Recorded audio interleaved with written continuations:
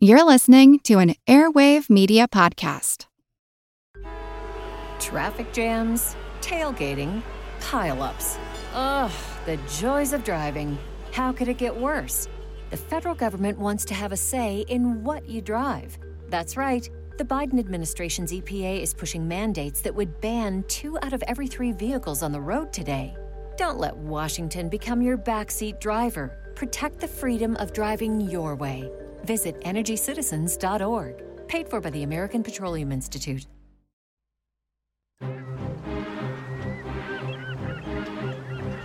Hello, this is Matt from the Explorers Podcast. I want to invite you to join me on the voyages and journeys of the most famous explorers in the history of the world. These are the thrilling and captivating stories of Magellan, Shackleton, Lewis and Clark, and so many other famous and not so famous adventurers from throughout history. Go to explorerspodcast.com or just look us up on your podcast app. That's the Explorers Podcast.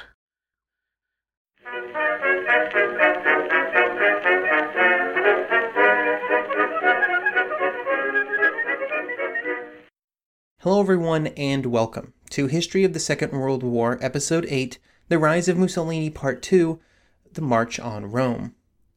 This week, a big thank you goes out to Diane and Carl for choosing to support this podcast on Patreon, where they now get access to special ad-free versions of all of these episodes, plus special Patreon-only episodes released once a month. This month's episode is on the evolution of the Imperial Japanese Navy from its founding until the Washington Naval Conference in 1921.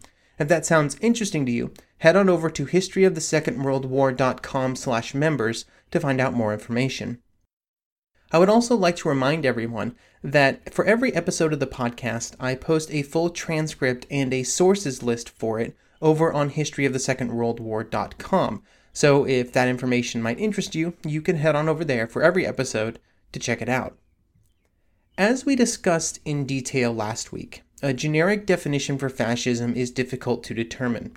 Or as Aristotle Callus would say in Fascist Ideology, Territory and Expansionism in Italy and Germany 1922 to 1945, quote, attempts to devise a generic ideological minimum of fascism have stumbled upon 2 major objections. On the one hand, a number of historians have categorically rejected the notion that a specific fascist value system underpinned the decisions and actions of the fascist movements and regimes.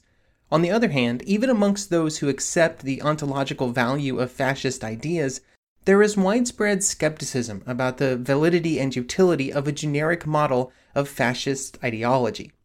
End quote. Because of this difficulty, the best way to discuss fascism is to look at the events and actions of specific fascist movements. Today, we will begin by discussing the growth of the Italian Fascist Party in the years immediately following the First World War. At this time, they were a party that was trying to establish themselves on the Italian political landscape. We will then continue our discussion into the March on Rome, the event that would catapult Mussolini to the position of Italian Prime Minister in 1922.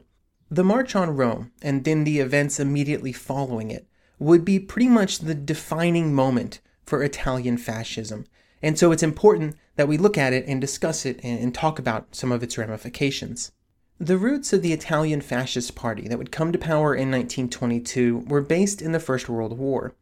Italy had entered the First World War after signing the Treaty of London with the Entente, made up of the British Empire and France. Now in that treaty, Italy was promised large territorial expansion opportunities should the Entente be victorious in the conflict. This included areas to the north of Italy's borders, territories across the Adriatic in Dalmatia, a set of Peloponnesian islands, and even lands as far away as Asia Minor. Now, few of these territories would actually be given over to Italy during the Paris Peace Conference, mostly because many of them conflicted with other guarantees made to other nations that had brought them into the war. The failure of the Italian government to make good on these clauses caused great disappointment among many in Italy, with the term, quote, mutilated victory being used to describe what had occurred at the Paris Peace Conference.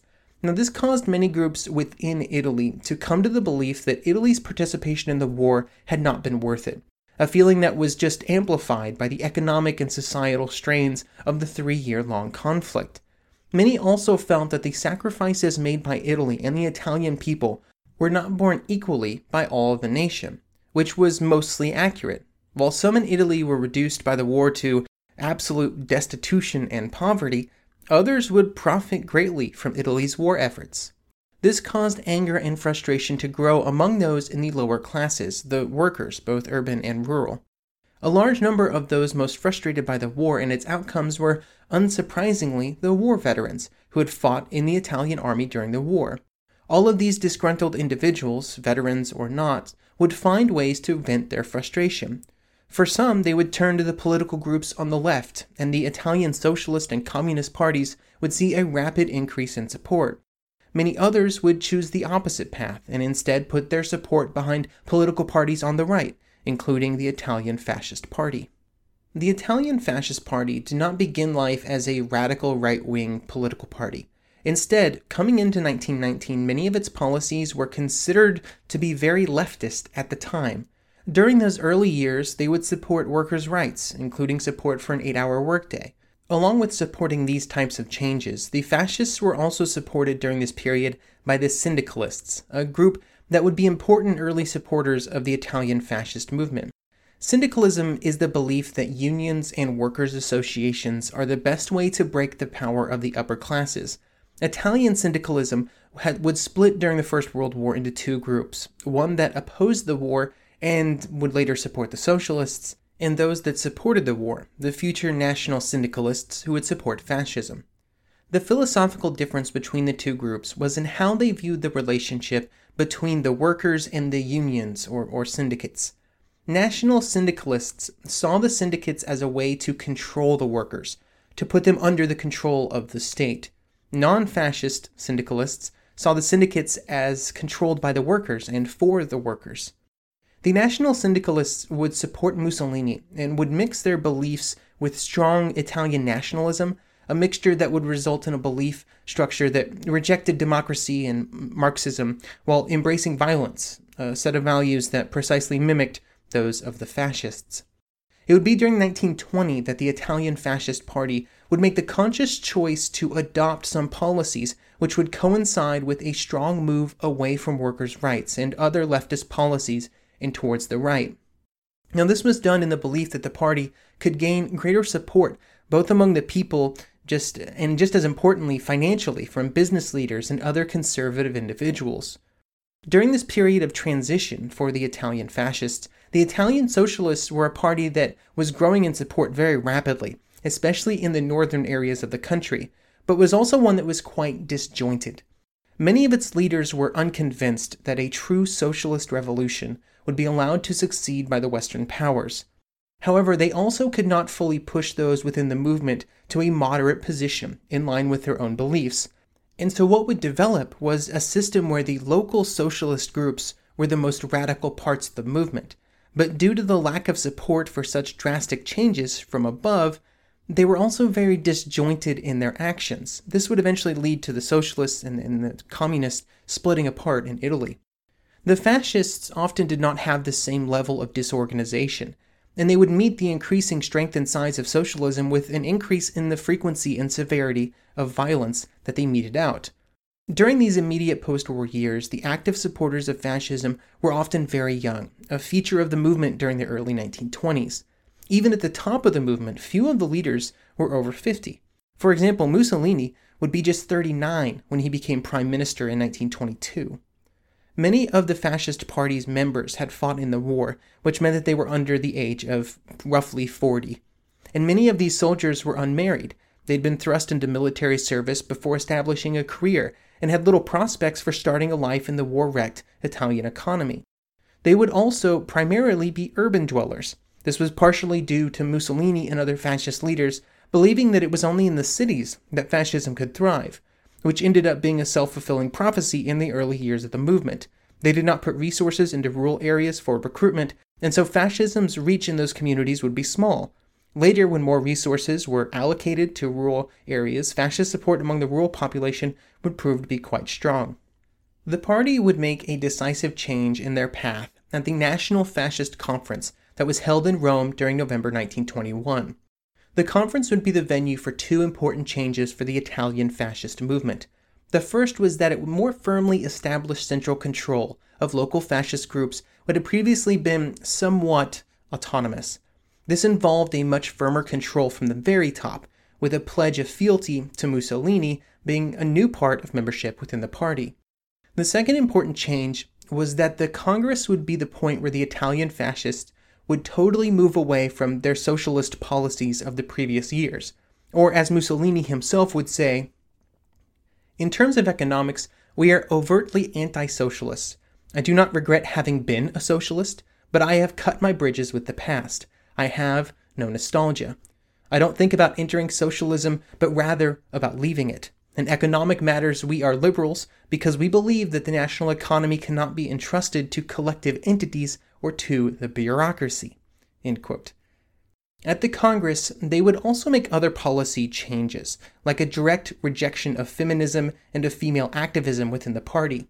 Instead, female fascists should wholly focus on organizing charity, and in all political matters, they should defer to their male counterparts. The fascists would also exit the Congress in support of the monarchy, whereas before they had supported Italian republicanism. The 1921 Congress would be an important step towards turning fascism from a slightly disorganized movement into a political group within Italy that was united enough and had a platform palatable enough to the right audience to allow Italian fascism to move closer to power.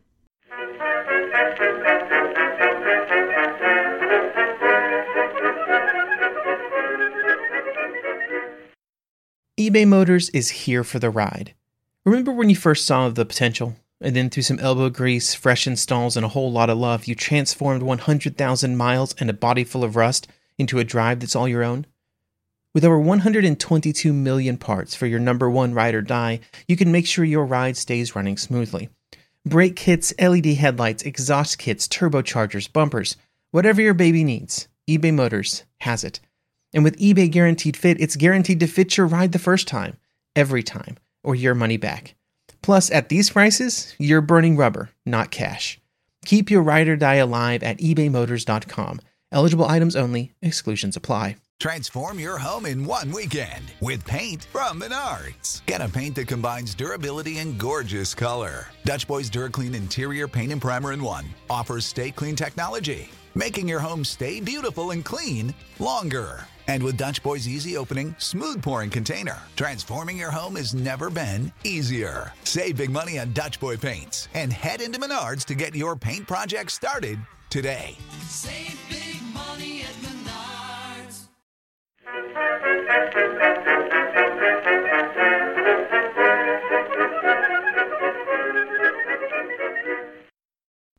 Some of these decisions would cause conflict within the movement, and especially between some of the fascist leaders and their most ardent and radical supporters, those who would form the squads that took the violent rhetoric of fascism and turned it into violent reality.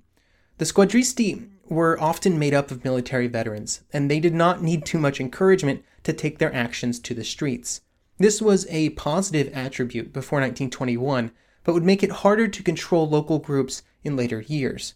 For example, in the port city of Trieste, all it took was one suggestion from Mussolini to unleash a wave of violence against socialists and non-Italians within the city. As the paramilitary arm of Italian fascism, the squadristi gave the movement a certain force of action, but they were not the answer to all of its problems. They would at times fail to achieve their goals. For example, the failures of the paramilitary occupation of Fiume on the Adriatic was a critical early stumbling block that would alter the view of Mussolini and others. It was in that city that the fascists attempted to take control in March 1922, only to then be met by actions of the Italian government that would restore command of the city back to Fiume officials. The failure of the Fiume occupation would be one reason that Mussolini would choose to pursue a slightly more constitutional path to power, a decision that would eventually put him at odds with the squadristi. On the complete opposite end of the activism spectrum, but just as important to Italian fascism, was the support of many within the political, economic, and military classes. From the political elite, fascists gained support due to the belief that fascists were preferable to any of the parties on the left. From the economic realm, fascist support was once again rooted in fear of the left, and especially the effect that socialist and communist political movements had on the workers.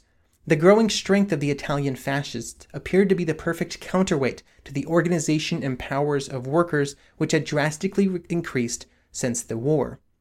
Finally, the military would make their widespread sympathies for fascism well known by 1922. This would create a certain amount of doubt that the military could be counted on to come down against fascism if it was called upon to do so by the government. Each of these avenues of support provided a form of legitimacy to the fascists, but it also provided them with a freedom of action that was denied to their political enemies. An example of this can be seen in the action of local political leaders who were put in a very tough position as violence continued to increase in the early 1920s. The official position of the national government was that any groups that caused violence should be arrested and dealt with through legal means. Sounds good. However, due to the widespread support, or at the very least acceptance, of fascist violence among much of the political establishment in the center and right-wing parties, local civil authorities found that they could not actually prosecute against any actions done by the fascists. They were able and encouraged to crack down on left-wing violence, but in situations in which this violence was a reaction to fascist violence, it would still be the left's fault. This asymmetrical response then fed back into the system, with those on the left feeling that the local governments were now firmly against them, while the fascist squadists began to feel invincible.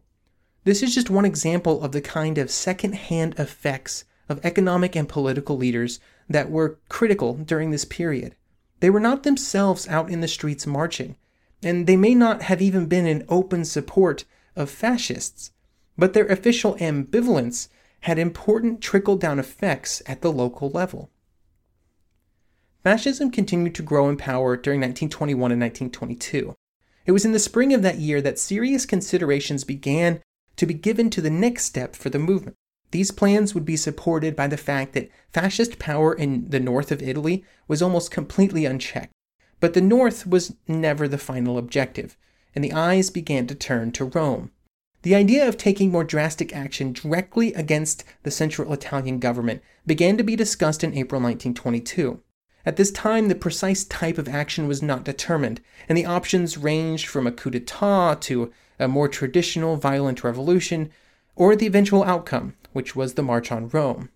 It would not be the first fascist march in Italy, and they played to the strength of the fascist movement. It threatened violence without necessarily committing the movement to violence against the authorities. It displayed the party's strength without seeming a threat to those sectors of society for which they drew their support. Before the March on Rome began, there were discussions that occurred between the fascist leaders revolving around the best way specifically to proceed.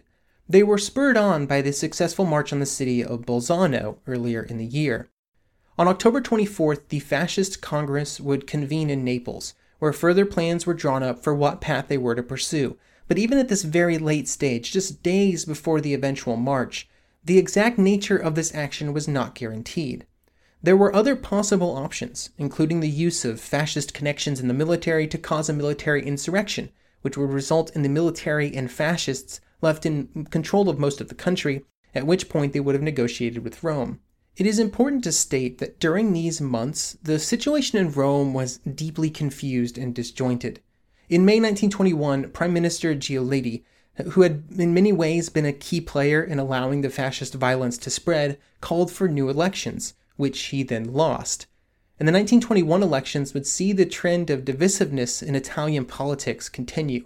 The Italian Socialist Party would take 24.7% of the vote, the People's Party 20%, and the National Bloc, which included the fascists, gained 19%. That number was actually a large decrease for the Socialist Party because they'd officially split with the Communists in the months before the elections, which caused a split vote. Giolitti's loss would throw politics into a bit of turmoil for a while, and it would also add him to the list of Italian politicians that were not in the government at the time for the March on Rome, and which Mussolini would meet with and negotiate with. During this period, Mussolini would meet with many politicians, like Giolitti or former Prime Minister Nitti, and he would always discuss the future. In each case, he would convince them that they were an important part of the future fascist coalition that would lead the nation. Even though in most cases, Those that met with Mussolini during this period were not active in the current government. They were still in positions to exert influence on events. Eventually, the decision had to be made to actually do something, to launch the march. And when that decision was made, it was to be led by 4 leading fascists, Bianchi, Babò, De Vecchi, and Emilio de Bono. They would set up in Perugia. It would be the meeting point for the fascist marchers. It was roughly 160 kilometers north of Rome. However, many of the planned marchers would not actually arrive at the staging point. Those that did arrive were often poorly armed, equipped, and they were extremely short of food. This resulted in roughly around 5,000 total individuals at the assembly point before the march on Rome began. The weakness of this force is important because the march on Rome, spoilers I guess, would not eventually result in an armed conflict between these men and the authorities. But it was very likely that it would. And so, because the numbers were so small and because they were so poorly equipped, that put the fascists in a really sort of rough spot if this did actually come to violence.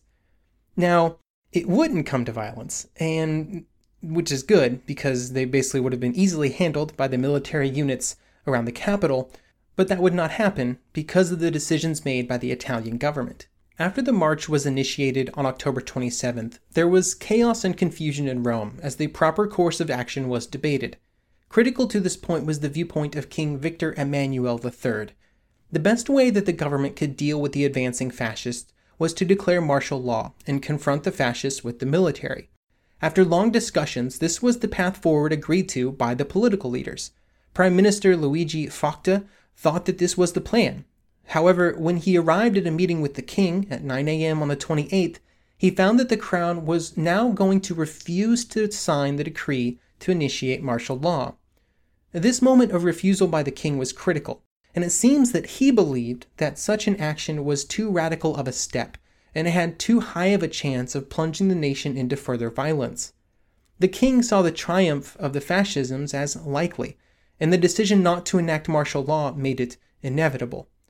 Instead of attempting to meet the fascist threats of violence with government-sanctioned violence, the king now had no other option but to acquiesce to the fascist demands, and he would contact Mussolini to begin negotiations. Mussolini had not actually participated in the march. Instead, he'd stayed in a hotel in Milan. He had, of course, taken the time to be photographed with the marchers for propaganda purposes, but the plan was always for Mussolini to stay in Milan to either be contacted by the government or be ready to take the lead in whatever might happen. When he was telephoned by the king, the conversation was probably the best possible outcome for the march. He was offered the position of prime minister with the mandate to form a coalition to lead the government. Mussolini would then take the express train from Milan to Rome on the night of the 29th, very pointedly and famously being booked in a normal sleeper compartment. The march on Rome had been a success, and it would be established within the fascist pantheon of heroic events as a great victory for fascism. No one could deny that it succeeded in what it was trying to do, which was to instill a fascist government in Italy. However, this was due almost entirely to the lack of the ability and willingness of the government to react, and the decision of the king not to force the fascists to back down. When the march reached Rome, the city was defended by 12,000 soldiers of the army, and they were led by a general that was loyal to the government and would have followed the martial law decree. The fascist marchers, again just 5,000 of them, had no chance of actually capturing Rome by force or even forcing their way into the city if it came to that. And in fact, they would not even enter the city at all until after Mussolini arrived from Milan. Overall, the march had been a risk. It had depended on the Italian government backing down and not being able to properly respond. And this risk had paid off as well as it possibly could have for Mussolini and the fascists. It was the perfect victory for an early fascist movement. It threatened violence, but their bluff had not been called, and this let them use the story of the march and greatly exaggerate the number of marchers and its overall power that it could have used, while downplaying the failures of the government to respond as one of the primary reasons that it succeeded.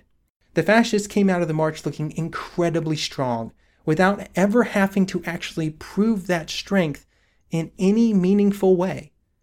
and now Mussolini was prime minister, the first fascist leader of a nation. In next episode, we will discuss what he would plan to do with that newfound power.